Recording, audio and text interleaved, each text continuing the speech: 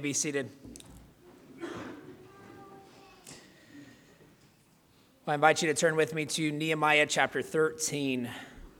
Nehemiah 13, come to the last chapter. It's a long chapter, and I still thought I was going to try to cover it all in 1 week, but it's not going to happen.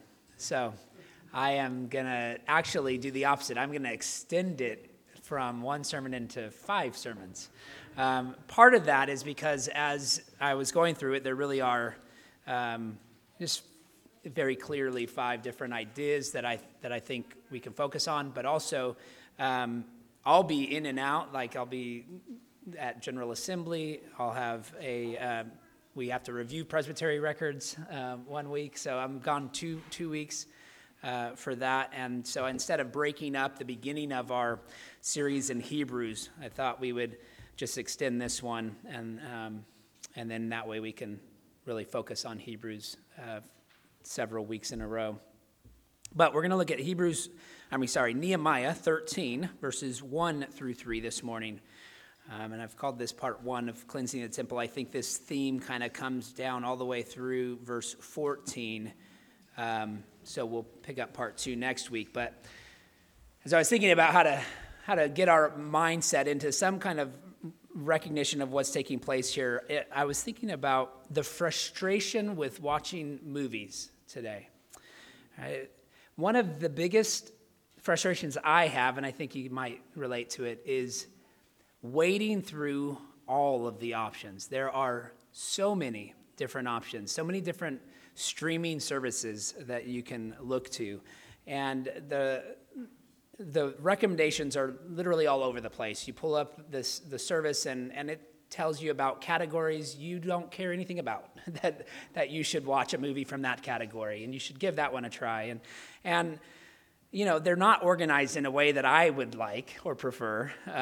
So I end up finding these like selections usually through looking at ratings, right? So, and I'm kind of a rater myself. I like to know what, go through, and my family gives me a hard time about that.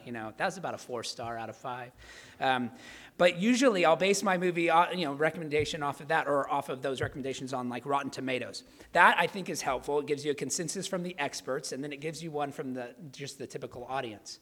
And sometimes they're vastly different, right? The experts absolutely hate a movie, or they destroy it for all these various reasons, and an audience just loves it and raves about it. Typically, what that means is that the movie doesn't have a happy ending. That's a spoiler alert for you if you've not used Rotten Tomatoes before. If you see a really radical disparity between the expert's opinion and the audience, it's because, one, it's just not very realistic, and the audience tends to favor those movies, right? That give you a happy ending, even though it's not likely to have taken place that way, right? As we've worked our way to this conclusion in Nehemiah, we've been riding a wave of excitement and revival. The people completed the wall of Jerusalem. In Nehemiah 6:15, it transformed the shame and despair that opened the book, that was heavy upon Nehemiah's heart as he prepared to go and to become the governor in Jerusalem for 12 years, as we'll consider later. Right, so he is burdened with the despair and the shame that the people feel in Jerusalem. And that's how the book opened. And now we're at the end of chapter 12, and we are at the pinnacle of excitement. The walls have been dedicated. People have been celebrating. They've been making commitments above and beyond what they've ever done in the past. They invited Ezra to read from the book of the law. And then he took the law of Moses, and for 5 to 6 hours, he read to them as what appears to be them standing and listening with attentive hearts, responding with praise and confession of sin. It's this catalyst for covenant renewal in Nehemiah chapter 8. And then as the people heard the word of God, they are convicted. And the day after hearing it for 5 to 6 hours, they come back. All the leaders of the tribes and the chiefs of the families, they come together to ask Ezra to read some more. read more of God's word. So he reads to them the passage of the Feast of Booths, probably knowing that that's going to convict them that they haven't been celebrating it properly. And that's exactly what they do, right? They read it, they listen, and they're convicted that in 2 weeks they need to celebrate this Feast of Booths and do it properly this time. And so they send out people and they get excited about this, right? But all of the while, there's this balance, right? This sort of roller coaster of emotions where they're excited and praising God joyfully for his abundant blessings in their lives, and also convicted, cut to the heart for their own sinfulness. The people heard the word of God, and it changed their lives. After celebrating the Feast of Booths, which was on their Jewish calendar, this calendar on that month would have been one of the busiest months on the Jewish calendar. But after celebrating the Feast of Booths for a week, 2 days later, they gather again on an unscheduled day. There's nothing on the calendar about this day that they gather together, and they do it for corporate confession. It's obvious that their hearts had been so burdened, they wanted a time set apart just to praise God and to confess how they have fallen short of his glory, and to confess their sin together. And so they confess the sins of their nation, they confess their own personal sins, they confess the ways they've broken covenant with God. And this gathering was mixed, as I said, with praise and just fellowship, enjoying the community of the saints. And so it's not surprising that after that, they begin to renew their commitments. So you have this, really the whole first half of the book is focused on the walls, rebuilding the walls. The next section is on revival, how their hearts are being stirred and challenged. And then the latter part of the book is about how they get organized. It's how they establish and maintain the centrality of worship. And so they renew their commitments, their convictions. They adopt God's convictions and restrictions and his obligations above their own. They agree to prioritize the worship, the centrality of worship within their community. And so they committed to give generously to the work. They committed their time to the work. They committed, in people in their community to specific tasks and jobs to organize and oversee. So the conclusion of section 10, of chapter 10 says this: we will not neglect the house of our God. They are confident we will not neglect the house of our God. And you can almost see what's coming. The people took their commitment seriously. So they declare their commitment formally before the assembly, but they reorganized their lifestyles. They established new routines in order to keep worship at the center. And you can read all about that in chapter 11 through 12:26. And then we looked at the last week, the dedication of the temple. Just jubilation, filled with joy and celebration, anticipating the day, building that with their own preparation for the day, experiencing joy as they're singing together. Remember, they marched around with two choirs around the wall of the city, met in the temple, gathered under those two choirs, and just sang with all their heart to God. And then we come to chapter 13. Despite all of this revival, despite all of this spiritual activity, the book closes very realistically. Right? Rather than go out on the high note of revival, we could have concluded right there at the end of the day of dedication. And we would have had the happy ending, and our rating of Nehemiah would be off the charts, right? But it seems like Nehemiah sides with the experts on this one.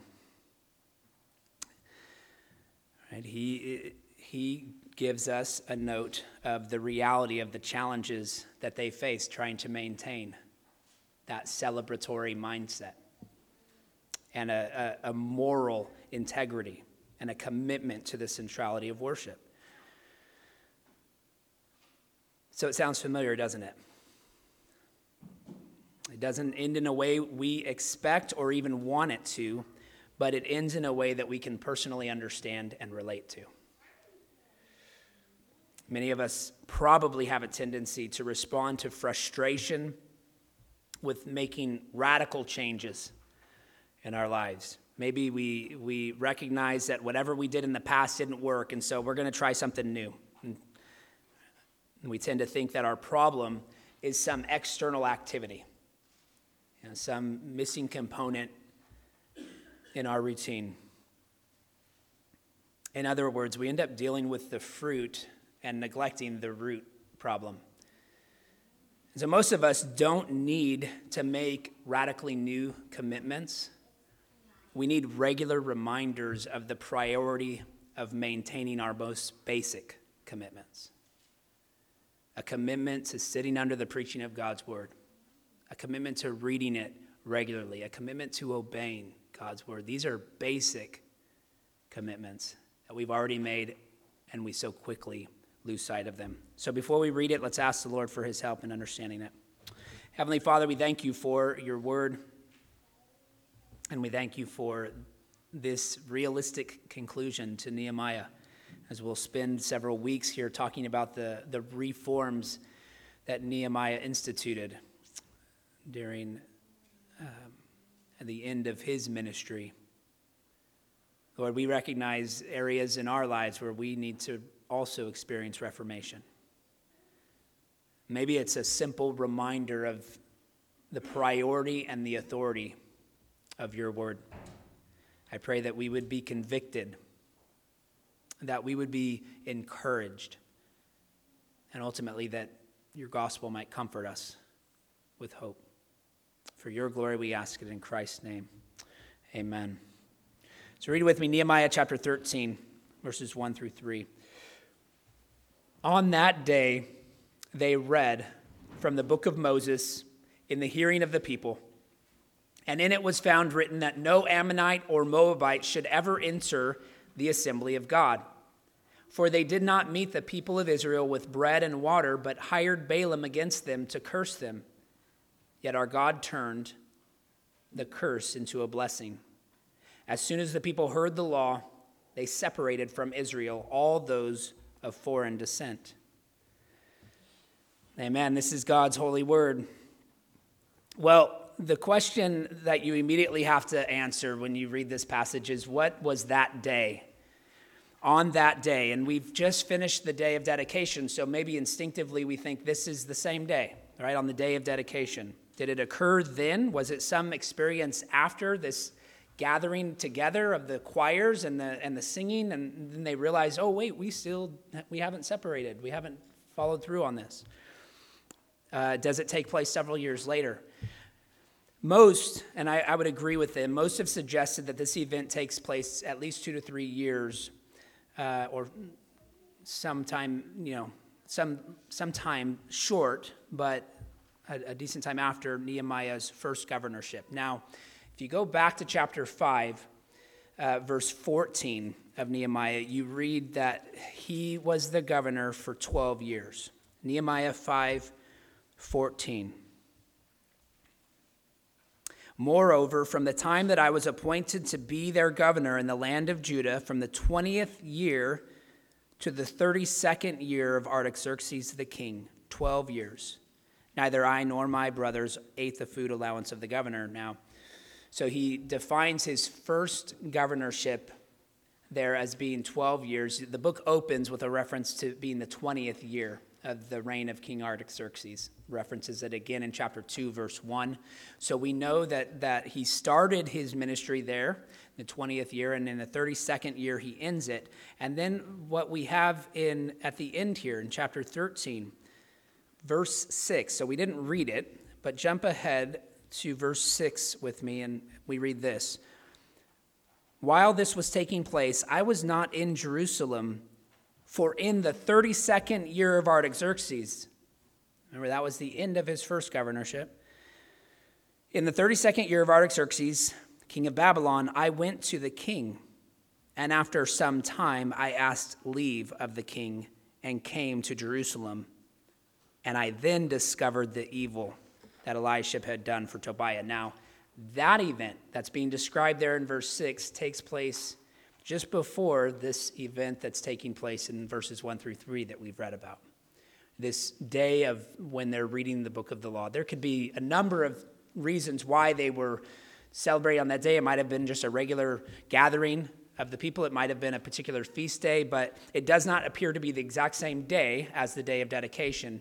And in fact, it seems to be probably closer to 12 to 15 years later. Okay?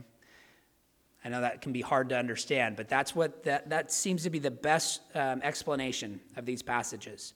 His governorship lasted 12 years. We know that what takes place in verses 4 through 9 happens just before verses 1 through 3. And therefore, that day can just be a reference to a particular day of celebration where they read the book of Moses. Okay? So when Nehemiah, or if this is correct, then the reforms really that are discussed throughout chapter 13 are all taking place 12 to 15 years after that day of dedication. They're after that first year of his ministry. And we can assume that while Nehemiah was governor for 12 years, these reforms were not necessary. They had already made their commitments. They had already, he was continuing to ensure that they were doing what they had committed to. So it seems to indicate that while he was away, it just says sometime, after some time, I asked to come back to Jerusalem. So we're guessing that's anywhere from 2 to 3 years. It could be less, could be 6 months. But it was enough time for them to completely lose sight of the commitments they had made. That's what's remarkable about it, is that the reforms that we're reading about here are things that they had committed to just over a decade prior. So what is the importance of this? Well, whatever these particular reforms that took place, they had to do with the purity of temple worship. It had to do with making sure that when they worshiped God, that he was receiving their exclusive worship. They were not syncretistic in their worshiping other gods, as they had been guilty of in the past. So specifically here, what's mentioned is no Ammonites or Moabites were allowed to enter the assembly. Now, this was clearly something which they were familiar with. It's been referenced twice already in previous passages. They were familiar with the need to separate. And you may recall back on the day of corporate confession, which I emphasized was not a day that was on the calendar, but a day when they just decided we're going to get together. One of the ways they prepared for that, they fasted, they put on sackcloth, they put dirt on their heads, and they separated themselves from foreigners. And we explained then that their idea of, when it says that they separated from foreigners, we're not suggesting that they separated from people of another nation just without any distinction. They're separating from people who are worshiping false gods, whom some of them had married. They're separating themselves from people who should not be in the temple because they are not worshiping the God who they're gathered to worship. So there's confusion, right? There's a syncretistic worship that's taking place, and they're separating themselves from that. There are examples, however, of foreigners entering into the temple and being received into the community. Right? You have Ruth, the Moabitess. In fact, one of the nations here that's described as prohibited from entering, Ruth herself was from Moab. And she comes back with Naomi, her mother-in-law, and she ends up marrying into the family. And right at the beginning of Ruth, we read about the commitment she makes, this conversion story, really, where she says, your God will be my God. When that takes place, they continue to refer to her as Ruth the Moabitess to emphasize the fact that she was a foreigner, but she was honoring the true God, the one true God. Right? She was different. The same thing with Rahab. You have Rahab as an example of one who was from Jericho, was not a part of the covenant community, but because of her faithfulness and her trust in God to rescue her and save her, and they receive her into that family. into their family. And so she was accepted into the assembly. So what is at stake here is not the idea of, they're not just despising foreign nations. They're saying separate yourself before going into the assembly so that you worship God exclusively. In the Septuagint, the assembly of God is translated with the word ecclesia, which throughout the New Testament is reference to the church. Right? They're saying this community, this church community, this assembly belongs to those who worship God alone. And so this prohibition is in reference to those to foreigners gathering with the people during their corporate worship. The point is that the people have allowed false gods, the worship of false gods, to once again return into the temple. And somehow those foreigners didn't feel out of place. It's again, thinking about the timeline, it's remarkable. But what I want to emphasize in just this first verse is this. On the day they read from the book of Moses in the hearing of the people. All right, we'll look more closely at the prohibition in the next verse. We'll come back to what is meant by that. But notice what sparked this reform. Whatever day they had gathered, however many months or years after Nehemiah had departed, they were gathered to read from the book of Moses in the hearing of the people. It was a corporate gathering.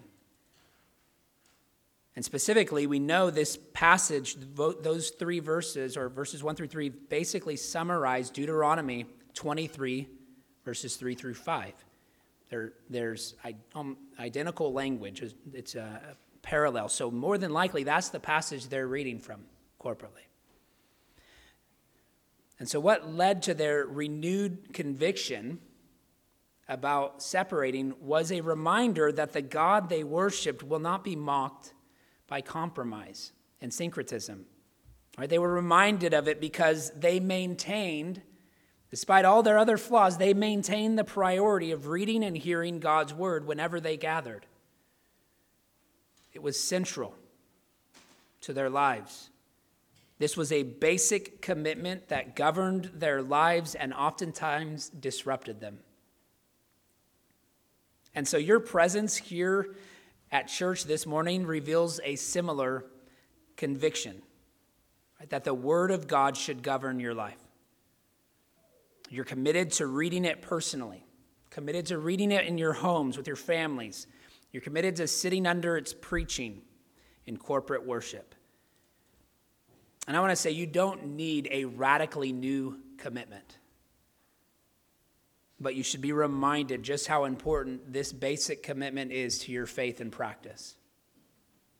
The regular and systematic reading of God's word, sitting under a steady diet of expository preaching, is God's will to equip you to glorify him in all that you do. And so allow God's word, working alongside God's Spirit, to daily convict you of your sin and comfort you with the hope of the gospel. Remember when Satan tempted Jesus to compromise God's will? How did Jesus respond to that temptation? He also quoted from the book of Moses, specifically Deuteronomy 8:3. Man shall not live by bread alone, but by every word that comes from the mouth of God. And you know, as I do, that when we neglect to eat, we experience hunger pangs, right? We start to crave food. More things start to entice us and sound good. Well, similarly, your soul should respond with a longing for God's word because it cannot survive without it. 1 Peter 2:2 says, like newborn infants, long for the pure spiritual milk, that by it you may grow up into salvation. In other words, crave God's word like a newborn infant craves milk that sustains life. It's that important to our souls. But along with reading God's word, These next 2 points will go faster, but along with reading God's word, we should know it. That's their second point. So read God's word, know God's word. Here's why we answer the question, this is where we answer the question about why they had to separate from foreigners. It says in verse 2, "For they did not meet the people of Israel with bread and water, but hired Balaam against them to curse them. Yet our God turned the curse into a blessing." All right, so a couple of things.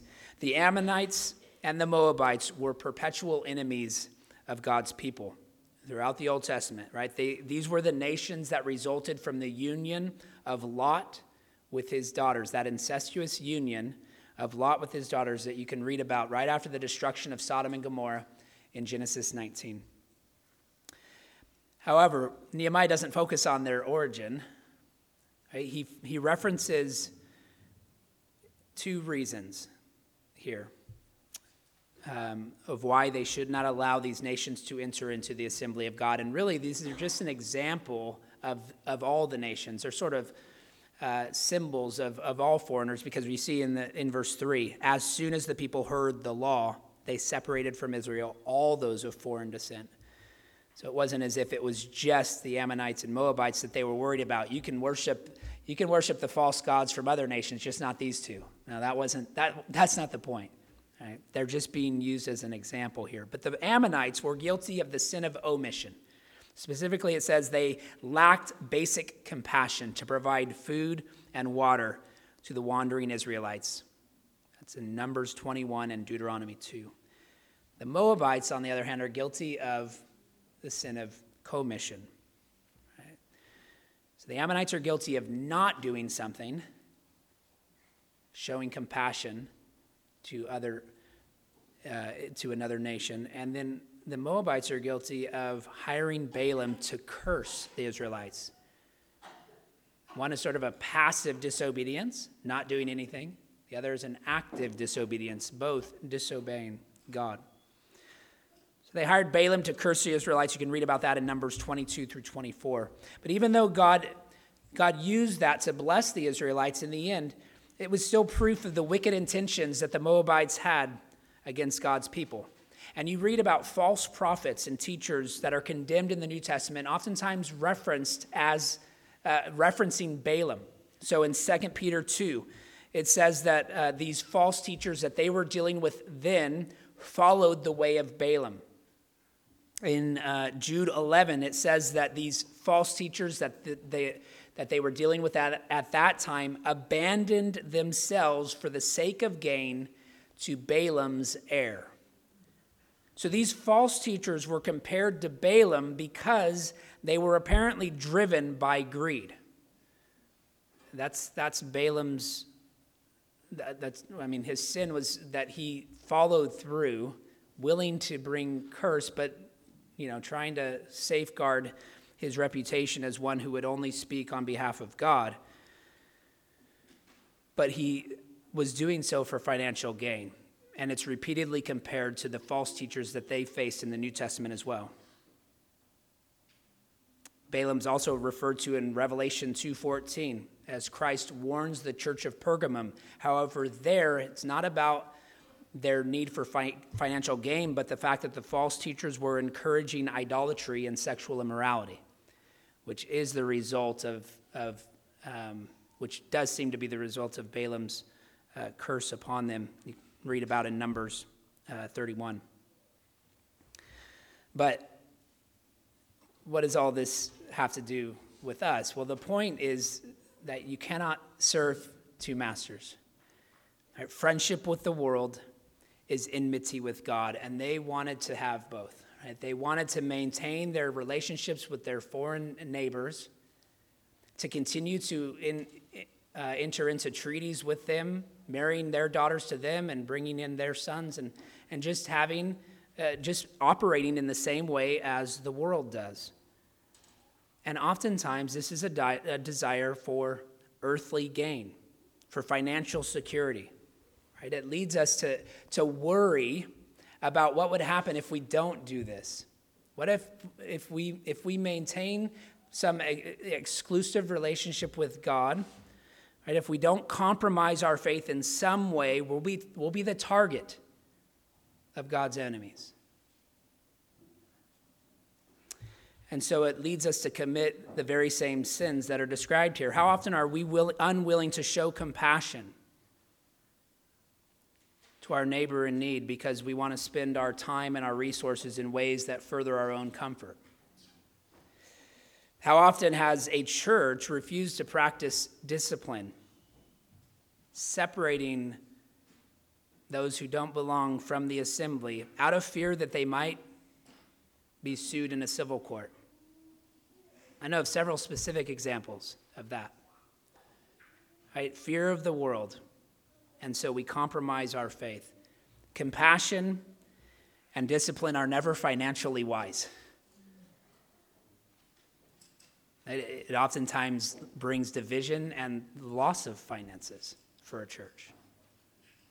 And because you deplete your resources for those in need who cannot return that same back, or you charge someone with discipline that causes them to leave.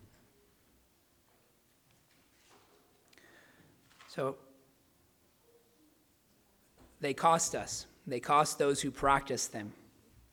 But they're characteristics that produce fruit for the kingdom nonetheless. I like what Raymond Brown says about this. He says, God corrects us as he identifies sins of omission and commission which need to be put right. He encourages us by reminding us that he can turn life's curses into blessings.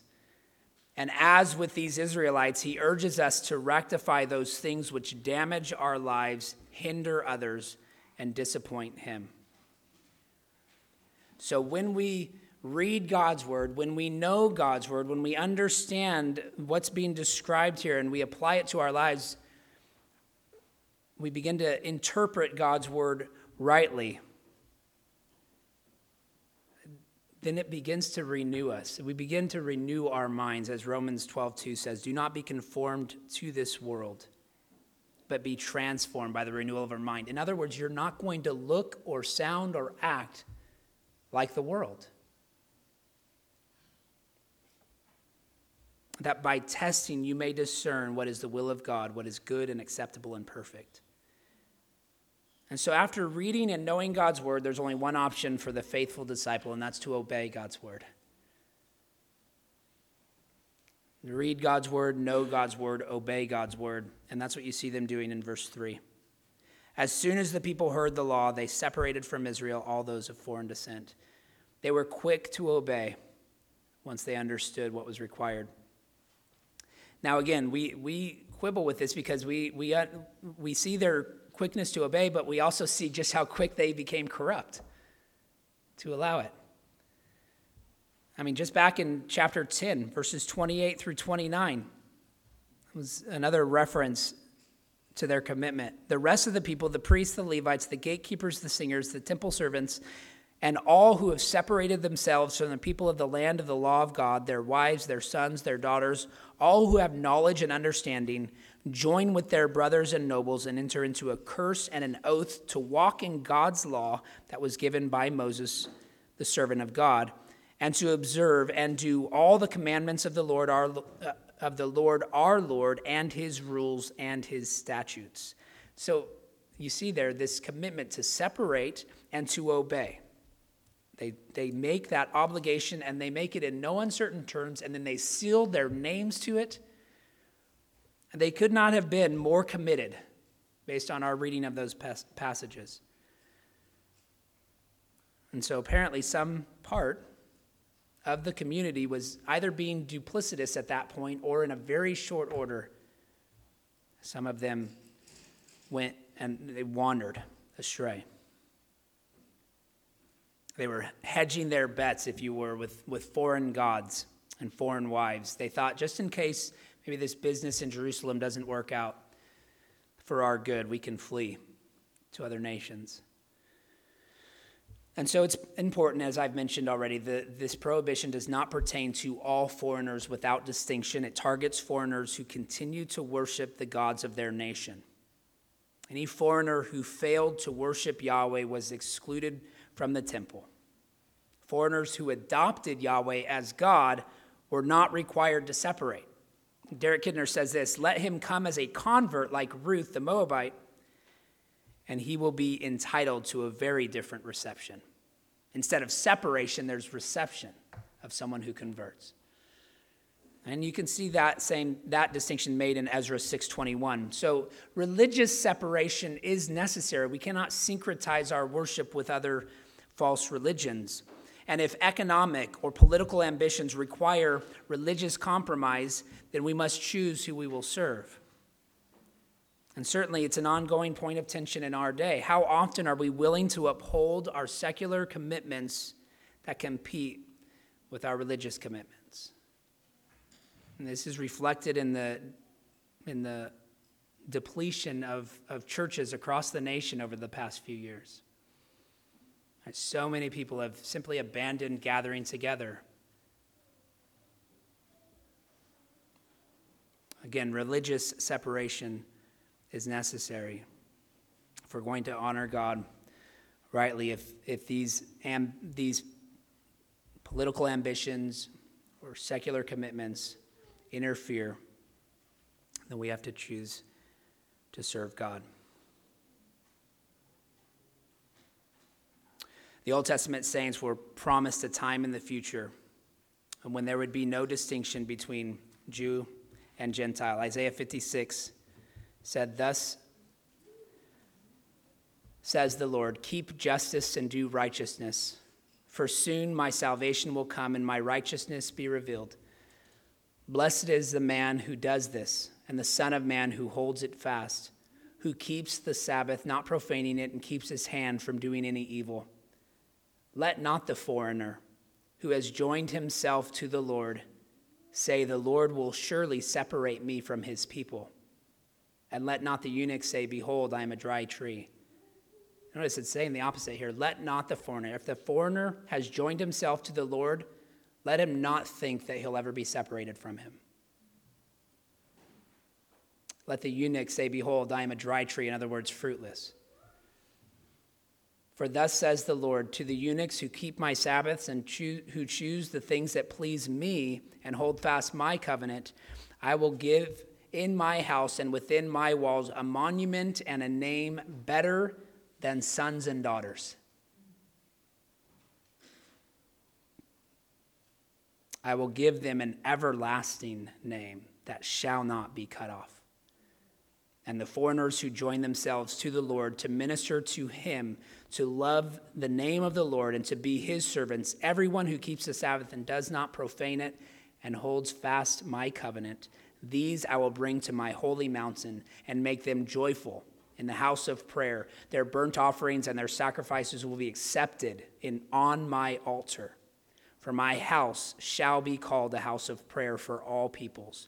The Lord God, who gathers the outcasts of Israel, declares, I will gather yet others to him besides those already gathered. It's a clear reference to the expansion of God's kingdom to all of the nations. And those who come to worship God rightly are received into the covenant community. And that was clearly a pointing forward to the fulfillment in Christ's first coming, and it awaits a full and a final consummation in glory where there will be no more need for separation. And we will be forever with the Lord.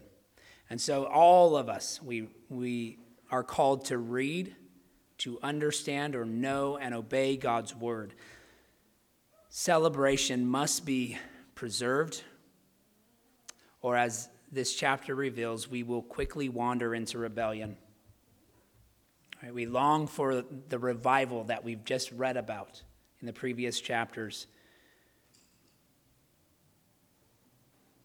Yet the book closes with a reminder that in this life, revivals don't last forever. Right, it's similar to the Lord Jesus Christ instituting the Lord's Supper with his closest companions. And just before he is betrayed and abandoned by all of them to suffer alone. We routinely find ourselves going from the pinnacle of joy to the depths of despair in this life. And all of it is a reminder of the glory that awaits. Right? This life is filled with constant reality checks. We have not arrived. We are not home. And so let us remember what preserves us through it all is the gracious hand of the Lord, working through his word and spirit to guide and to provide for our good and for his glory. Philippians 1:6, I am sure of this, that he who began a good work in you will bring it to completion on the day of Christ. Let's pray. Heavenly Father, we thank you for your word, and we thank you just for the simple routine that week after week we gather together, and the central piece of our worship is to open your word and to hear from you. May that be true in our lives on a daily basis. May that be true in our homes as we gather as families. Lord, where we have allowed neglect to creep in, may we be freshly convicted of that. And help us not to take our Bibles and to put them on the shelf until next week, but to open it daily, to meditate upon it. Lord, it's a basic commitment of the Christian life. And some of us need to be reminded of that, just how central and important it is to our faith and practice. Lord, renew our trust in you, renew our joy in the salvation that we read about in your word, that you've revealed to us, and the work that you've accomplished on our behalf. And help us to not just read it in order to check it off as a routine, but to read it in order to know it, in order to apply it to our lives and obey it. Lord, may it truly nourish us. May it be more important to us than bread and water. And may it sustain us spiritually through whatever trials lie ahead, of which we can expect many. And Lord, may all of them just deepen our communion with you and with one another as we bear one another's burdens and share in the suffering of Christ until we reach the glory that's been purchased for us, the inheritance that awaits, that is kept and reserved for us in heaven. It's in Christ's name we ask it. Amen. Well, I invite you to stand as we respond with the singing of hymn 231, Whate'er My God Ordains is Right.